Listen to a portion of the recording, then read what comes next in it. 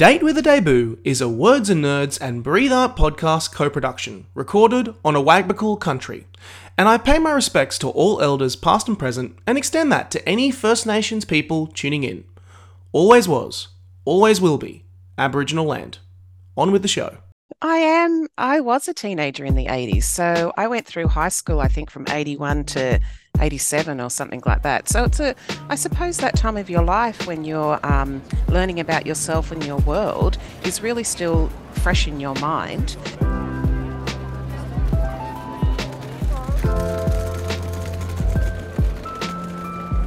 Hello, I'm Nick Wasiliev, former host of Tell Me What to Read, author of When Men Cry, and we're continuing this mini-series with Words and Nerds shining a light on debut novelists, their journey to publication. If you're looking for a new book to devour, if you're looking for writing inspiration, this is the place to be. This is Date with a Debut, because nothing hits you like a first impression. And in our next episode in this series, I'm joined by Phillippa Kaye. She's another author local to the Central Coast area. She lectures at the University of Newcastle, and her debut novel, which I'm holding in my hand, Girl Detectives Just Want to Have Fun, is now out, published by Shoreline Publishing Group. Pip, welcome.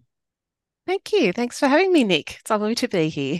It's very nice to have you. And first of all, I just want to shout out how gorgeous this book looks. Yes. Book that is set in the 80s. It is filled with colour, a lot of peach, a lot of everything, lots of big, bold colours. I absolutely love it.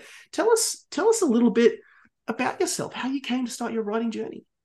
Well, it takes a deep breath.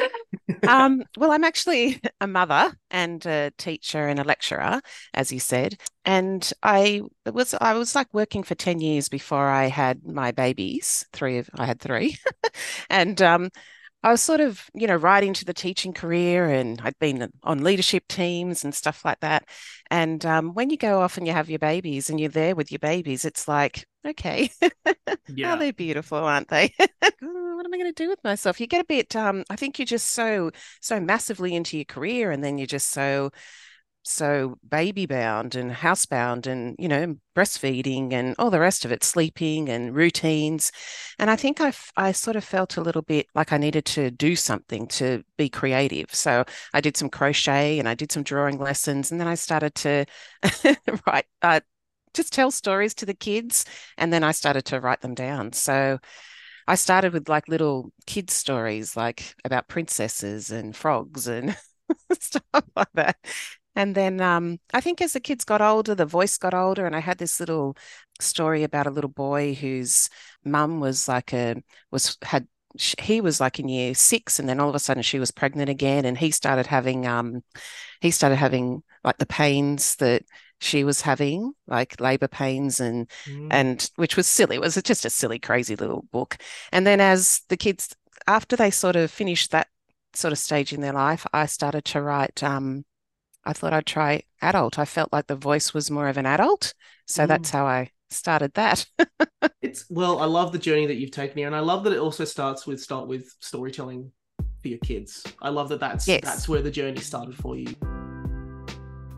Stop the podcast. Stop the podcast. Hello, it is Nick Wasiliev here, host of Date with a Debut, and I just wanted to reach out and say thank you to all of our incredible listeners on the Words and Nerds platform who have been listening to the podcast and sending messages of support. It has been absolutely humbling to hear from fellow authors, fellow readers, fellow writers, and fellow podcast listeners about the show, and it is a real privilege to turn you guys on to many exciting new and upcoming authors. The reason why I'm reaching out here is because one of the groups I've heard the most from is a lot of aspiring writers who have been wanting to learn more about the actual process of getting your book into publication. How do you complete a manuscript? How do you find a publisher? How do you complete the editing process? And how do you get that book printed and into stores? Of course, we cannot fully cover it in an episode of the podcast every single week, but I have another podcast that I dropped in 2021 called A Little Idea. This podcast essentially covers my entire process that I went with my debut novel, When Men Cry, from writing to publication to promotion. Over the course of this 5-part mini-series, I sit down with some of the biggest names in the Australian publishing scene to cover this entire process front to back. And the best part, this entire series is completely free and available to listen wherever you get any of your podcasts. Please enjoy this brief snippet of episode 4 from A Little Idea, where I chat with David Henley and John McDonald from Brio Books around the value of a good book design cover and the fine margins you have when it comes to selling your book. The biggest risk is with authors is that they are so close and they're so invested that sometimes they have a quite ethereal picture of what the book cover will look like, but they can never draw it, they can never capture it themselves, and anything you present to them will be wrong because you can never catch that holy grail. So that's the big trap, is when an author has this holy grail image in mind of the book cover. And in some ways they're investing too much in a book cover. We are saying a book cover is important, but it can't do everything. It cannot tell the entire story. It cannot explain that there's a plot twist on this certain page. It cannot capture all the characters. It probably can't even capture the essence of one character. Yeah. It is simply there as much like getting dressed. It is putting the best clothes on the body, which is the book.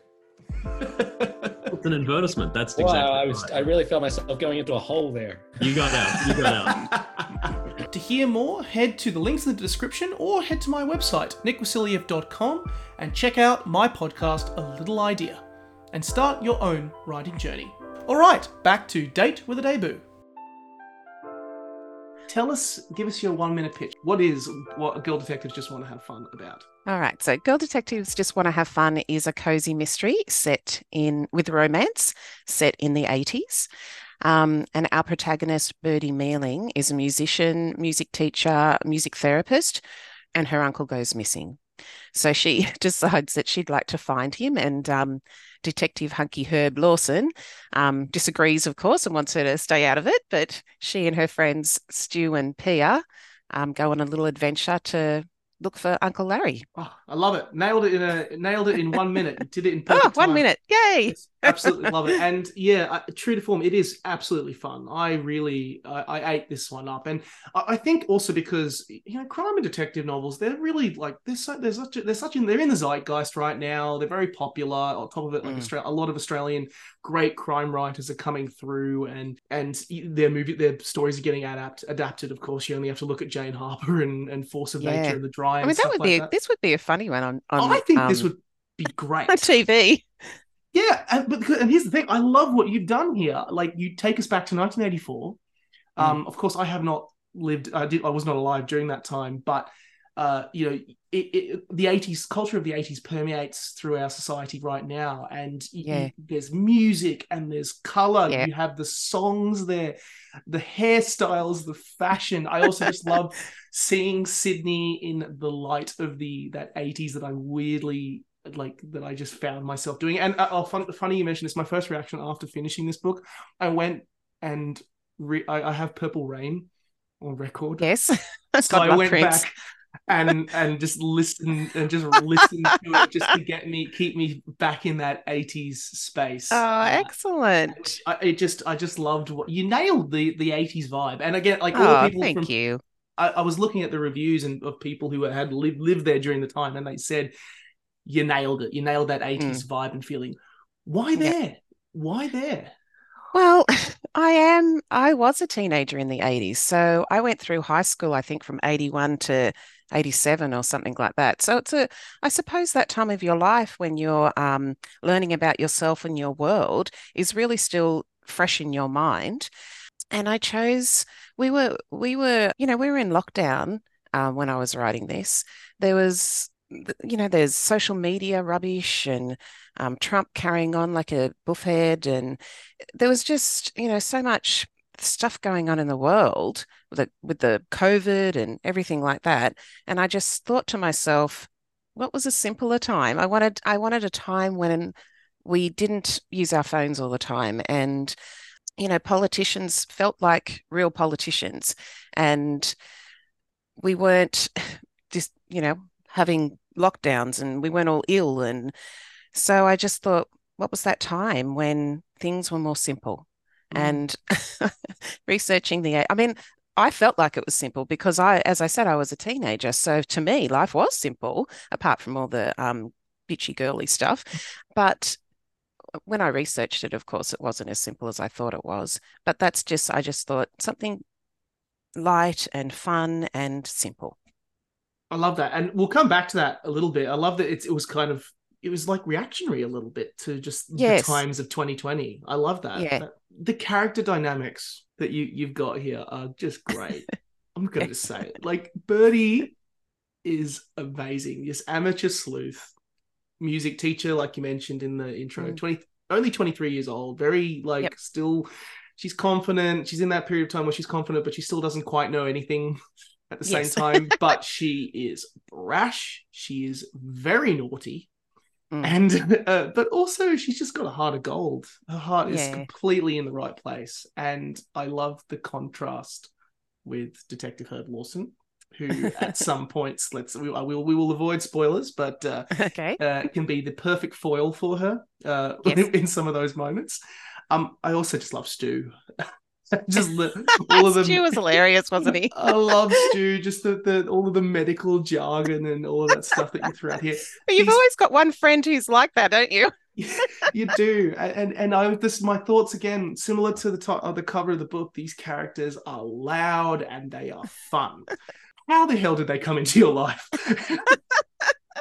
Well, Birdie, of course, is, us. It's all the girls. It's my sister, my friends. We were growing up in this period, and it was a sort of a sexist time, really, for girls. But we worked with it, as Birdie does, uses her wily ways, and then we also worked against it. So that was just, was just that time of my life and all the girls. So she's just a mishmash of me and my sister and my friends and, just us girls. Herb was different because he's a boy straight away. So yes. And he has an Aboriginal background. And shout out to the Darkinjung people. And I was reading the book Growing Up Aboriginal in Australia. And a lot of the stories were of that time, around the 80s, was about, growing up white. These people were sort of not turning their back on their Aboriginality, but it wasn't okay. It was something that you sort of kept quiet. And you just tried to fit into this white world because that was the expectation. And now they're all sort of looking at their lives and going, who am I? And that's Herb. So he did grow up white, and his brothers did too. His brother did too. And now he's sort of looking at his life going, who am I? I want to know more about who I really am. So, and he, with the whole police force thing too, he was in the police force in the 80s. The police force in the 80s was quite a corrupt and interesting place. So he is sort of questioning himself and his place in the world. And so that was tricky. He was tricky to write in the respect that I had to be respectful to the accurate representation of First Nations people. So I had to speak to elders and get a sensitivity read and things like that. So I spoke to Gadigal elders, and I also spoke to Darkinjung elders just to, make sure I was doing the right thing. So he's a wonderful character, and I just wanted to make sure I did him properly. Yeah. Absolutely, you do, and I did get I did pick up on that like subtext about there is a real subtext with Herb about Indigenous people's place, particularly as well the fact that not just Indigenous people's place in general, but also Indigenous cop. Yes, I know. And the police and the systems of authority had really contributed, or the main driving force between the displacement of those issues in the first place from many years. So really interesting to dissect and examine as well. Again, I like that there is this contrast in the story. There is the fun nature of being in the 80s, and you've got the characters like Birdie and Stu, but there is also in true crime form, there is of course those serious elements that come out when they need to come out and contrast very nicely. How that would have been a real balancing act to craft. I imagine Yes. would have been quite challenging. Well, as I said before, when you start researching that time and you start looking at policies, I mean, authors, you're an author yourself, you know that you've got to research quite heavily. And I was reading lots of policies at the time, and it was just, I don't think you can. I was unaware of a lot of the stuff because I was just, living my life back in the 80s. Mm. But once you start researching it, you look at these things that were going on and the government's input into everything and the people, obviously, as well. You find out that there were some sort of underlying darker, deeper themes going on during that time. So I just thought I'll thread them through because you can't ignore that. No, no. I find it difficult to write something with just like I'm what you would refer to as white Australian, but I grew up in southwest Sydney, so I was surrounded by multiculturalism. I was interested in Aboriginality because of the stolen generation, which I was right at the end of. So there were kids at school. There was a guy I went to school with who was an Aboriginal boy who was living with a white family, a white Christian family. That was interesting to me, and I just didn't think that you can ignore that. All those themes of racism, sexism, police corruption, fraud, that non-PC time, it all sort of had to come into it. Yeah. But again, and we'll go back to that point you alluded to earlier, which is kind of why you started this book in this first place due to the time that we're in now. And that is yes. that because you capture it all with the 80s. There is these serious elements here. You also, of course, there's a allusion. There's an organized crime element that comes through as well, which I will deliberately keep vague because I do not want to spoil that.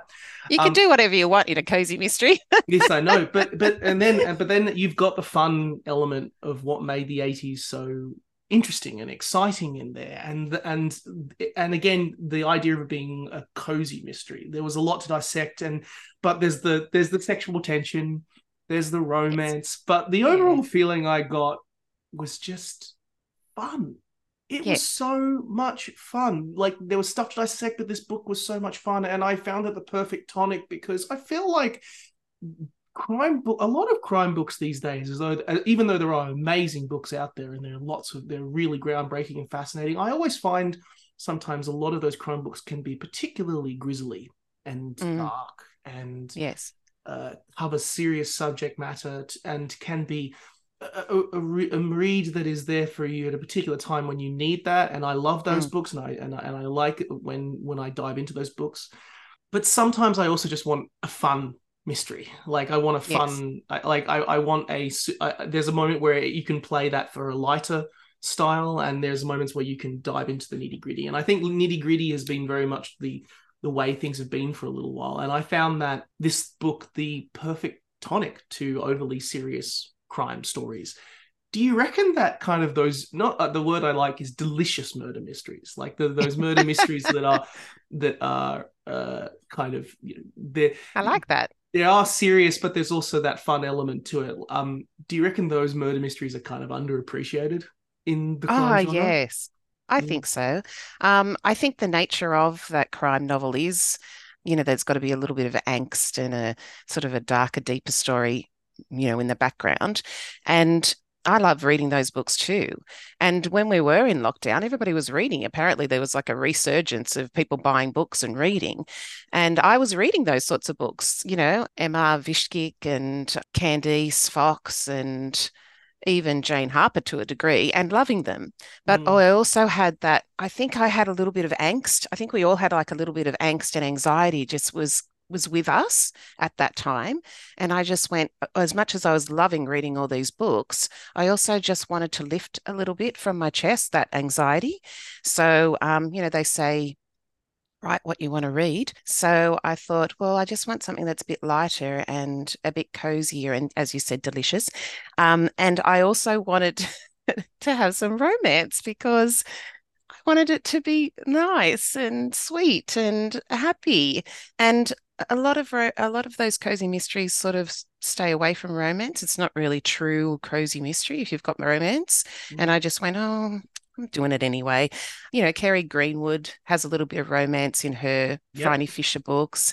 And I just went, I'm going to put it in there. I was reading romances at the time too. So I just thought, I'm just going to squash it all together and, make it fun and romantic as well as what's the mystery, whodunit. I think there's a great place for this book just in the general crime space Thank you. now. I think it is so much fun. It's for that. It is for that reader who probably is in your shoes, who has enjoyed all of those amazing, fantastic crime books, but is looking for something that is just a little bit more fun. And a little bit more lighthearted and stuff. Even though, again, as we mentioned, doesn't shy away from important topics. That's right. I had a great time, and I really enjoyed this book. Excellent. Thanks, Nick.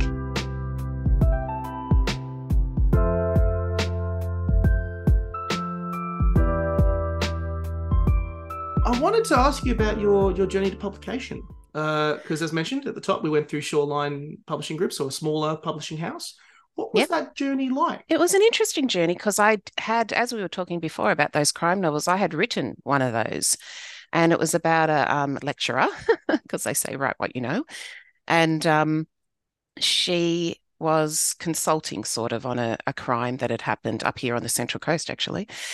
And I had pitched that to most agents and most publishing houses. And of course, some agents were interested and some publishing houses were interested, but, it just didn't get past the line and just technically was rejected everywhere. But while your book's out there, in the world, you're writing more.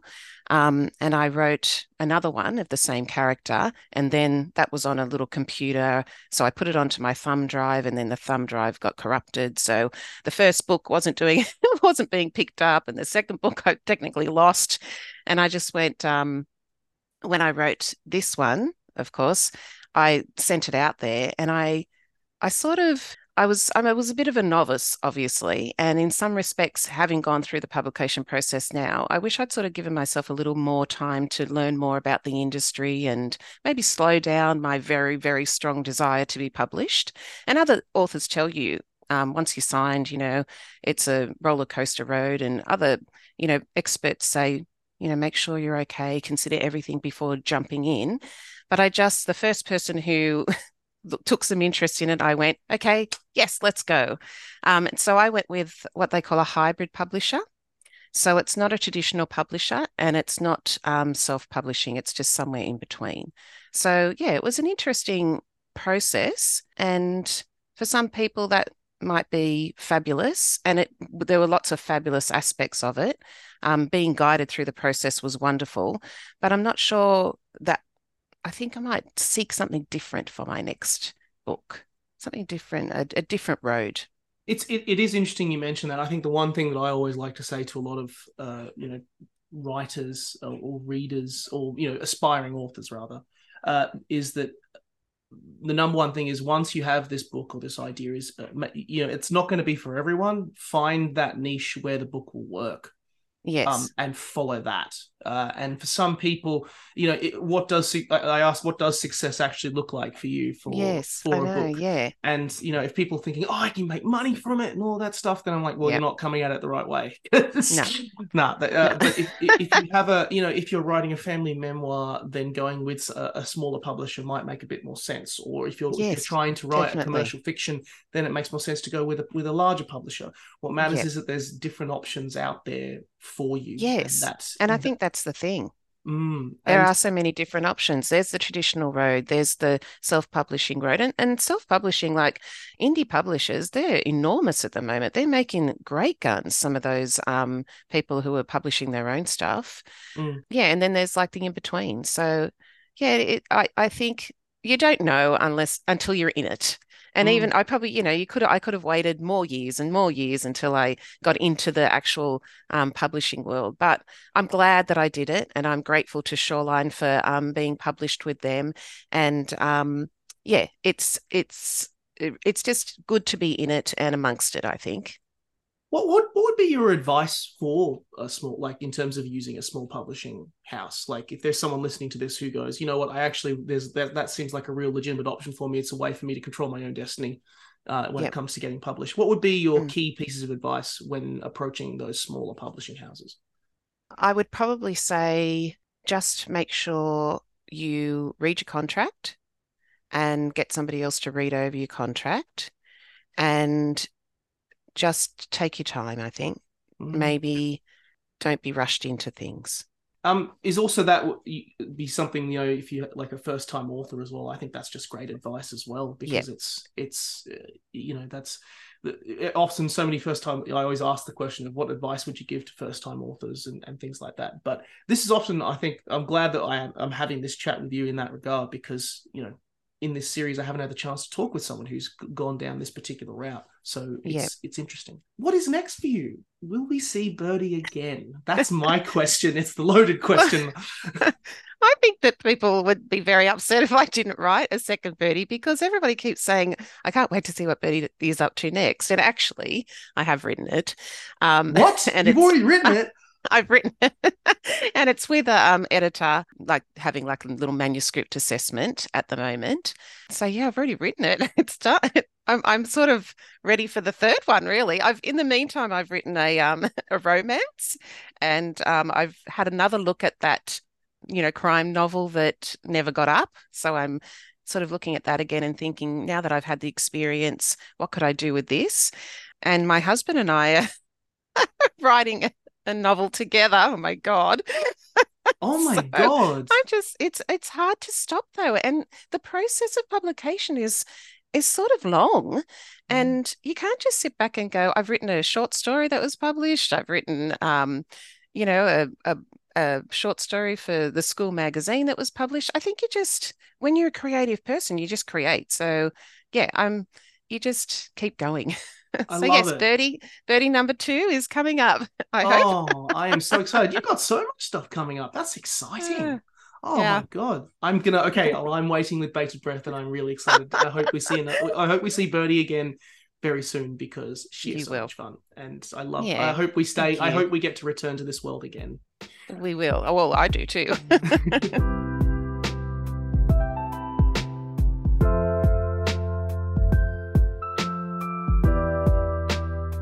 We'll finish off with some rapid fire questions. We always like to finish our podcast with some rapid fire questions, part of the day. Yes. So I'm going to just fling them at you, and you give me the first answer that comes to your head. All right. So first up, what was your favorite book that you have read in the last 12 months? Oh God, do I have to pick one? You can give me 2. 2? I can give you 25. No.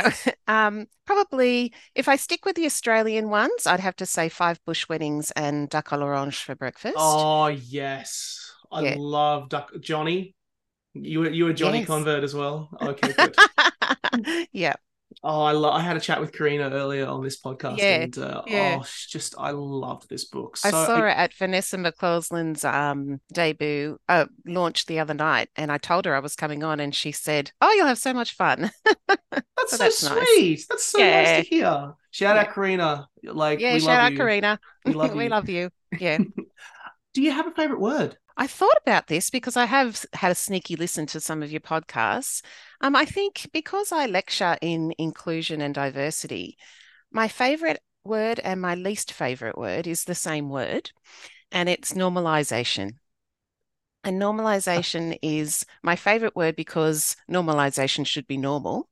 And it's my least favorite word because difference should also be normal. And so we wouldn't have a need for the word normalization. Am I getting deep? Yes, you are. Too deep? My other favorite phrase, here we go. Let me just turn the tables, is watch me nay nay. Oh my God, yes. That's taken me back. That takes me back a bit. There you go. I love them. They're great. If you could have Birdie meet one other fictional character from the 1980s, who would you want them to meet? Well, I'll give you a little insight into the next novel. Maybe Roger Rogerson. No. Don't tease me. Sally Huckstep. That's dangerous. Or even We could turn the tables again and just say Olivia Newton-John. Oh, get out of here. I'm done now. Nah, you've teased me too much. Can you send me the manuscript too? I'll just not for feedback. I just want to read it now. I'll send you the arc. Do you have a favorite trope? Probably Grumpy Sunshine, Enemies to Lovers, that one. Yeah, nice. I like that one. It's good. Which is a bit, Birdie and Herb. Yeah, it is a bit. I could immediately tell. Yeah, we've got a trope lover here. I like that. Yes. Where is your favorite place to read? In bed, on the couch, or out the back in the shade on a sunny afternoon? All of those places. And I do probably a lot of reading too in the car. Mm-hmm. So I read books as well as the Kindle, but on my phone. So I read in the car a lot with the book up on the steering wheel. But yes, all those places. I can't stop reading, so I read everywhere. Lecturing. You do lecturing in your normal day-to-day. What's one thing that you've learned from lecturing that you've translated into your writing process? Well, I think maybe humour. I think when you're lecturing, kids can be, or kids are here, listen to me, students, adults, young adults can be bored. They're just sitting there looking at you and you're going blah, blah, blah. So maybe humour. I try to make it a little bit less boring. So I do that with the books as well. Not that they're boring, but I bring a little bit of humour into them. What's your favourite debut book that you've ever read? And we're not talking recently, we're talking ever. What was that debut book that you were like, holy crap, that blew my mind? Yes, that would be Looking for Alibrandi. Oh, Marlena Marchetta. Nice. Yeah. I'm glad we're picking a slightly older book. Yes. Often people are picking the most recent contemporaries, and for me, it's like go straight to Kill a Mockingbird. That's my like. Yes. Oh, amazing. Yeah, that was a great book too. Happily out the gate with that. As you do. But no, Looking for Alibrandi, great one. God, I need to reread that. I haven't read that in a long time. And the character of when they did the movie, one of the actors was called Kick. And that's why Kick is called Kick in the book. Oh, I love that. Yeah. Last question. Yes. You hop into a lift and your hero is in there. Who is it? Oh, Julia Gillard. Oh, that's a great one. Okay, well now I need to ask you. You've got time for one question to ask her. Oh, okay. What is it? What do you ask her? What do I ask Julia? Yeah. How are you, Julia? Oh, bless. Would you like to have a coffee? Oh, that's so nice. I like that. Yeah. I love that. Oh, yeah. Yeah, if I was in a lift with Julia Gillard, I'd just be. The amount of times I've listened to that amazing misogyny speech and watch you take down Tony, I could hook it into my veins. Hook it into my veins. And who would you be in a lift with? Oh, that's a great question. Well, you're asking. I know. No, it is. It is. I would love to get into a lift and see Neil Gaiman in there. Yes. Or David Attenborough.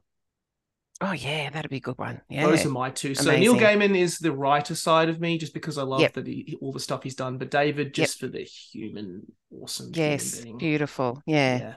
And just to be in his presence, I reckon it would rub off on you. You'd be able to feel it. Oh, absolutely. I'd love that. I could honestly chat to you all day, but I'm aware that you are incredibly busy and have people to see and places to be, and you have more of these books to pump out. So that's right. I need to be on to tapping away at number 3. Yes, don't I, Nick? You do. So I'll simply finish off by saying that Girl Detectives Just Want to Have Fun is out now. It's published by Shoreline Publishing Group, and all of our listeners, for the love of God, go and check this book out. If you like the show, drop Words and Nerds review. Let us know what you think and, who else you'd like to hear from. And I'll finish off by simply saying, thank you so much, Pip. This has been a huge amount of fun.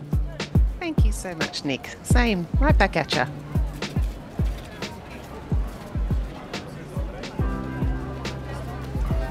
Hello, it's Nick here again. This episode will be the final episode of Date with the Debut for 2023. However, I just would like to shout out and say thank you to all of the incredible authors and all of the incredible publishers who have helped get this series together. And I'm super excited to announce the Date with a Debut will be returning in 2024 with more debut authors and more incredible stories and books focusing on Australia's growing, exciting literary talent. It is such a magnificent privilege to really champion a lot of these growing authors. I'd also like to finally shout out the incredible Daddy V. Thank you so much. It's been so much fun being on the Words and Nerds platform. Go and check out as many episodes as you can of Words and Nerds, and I will see you in 2024.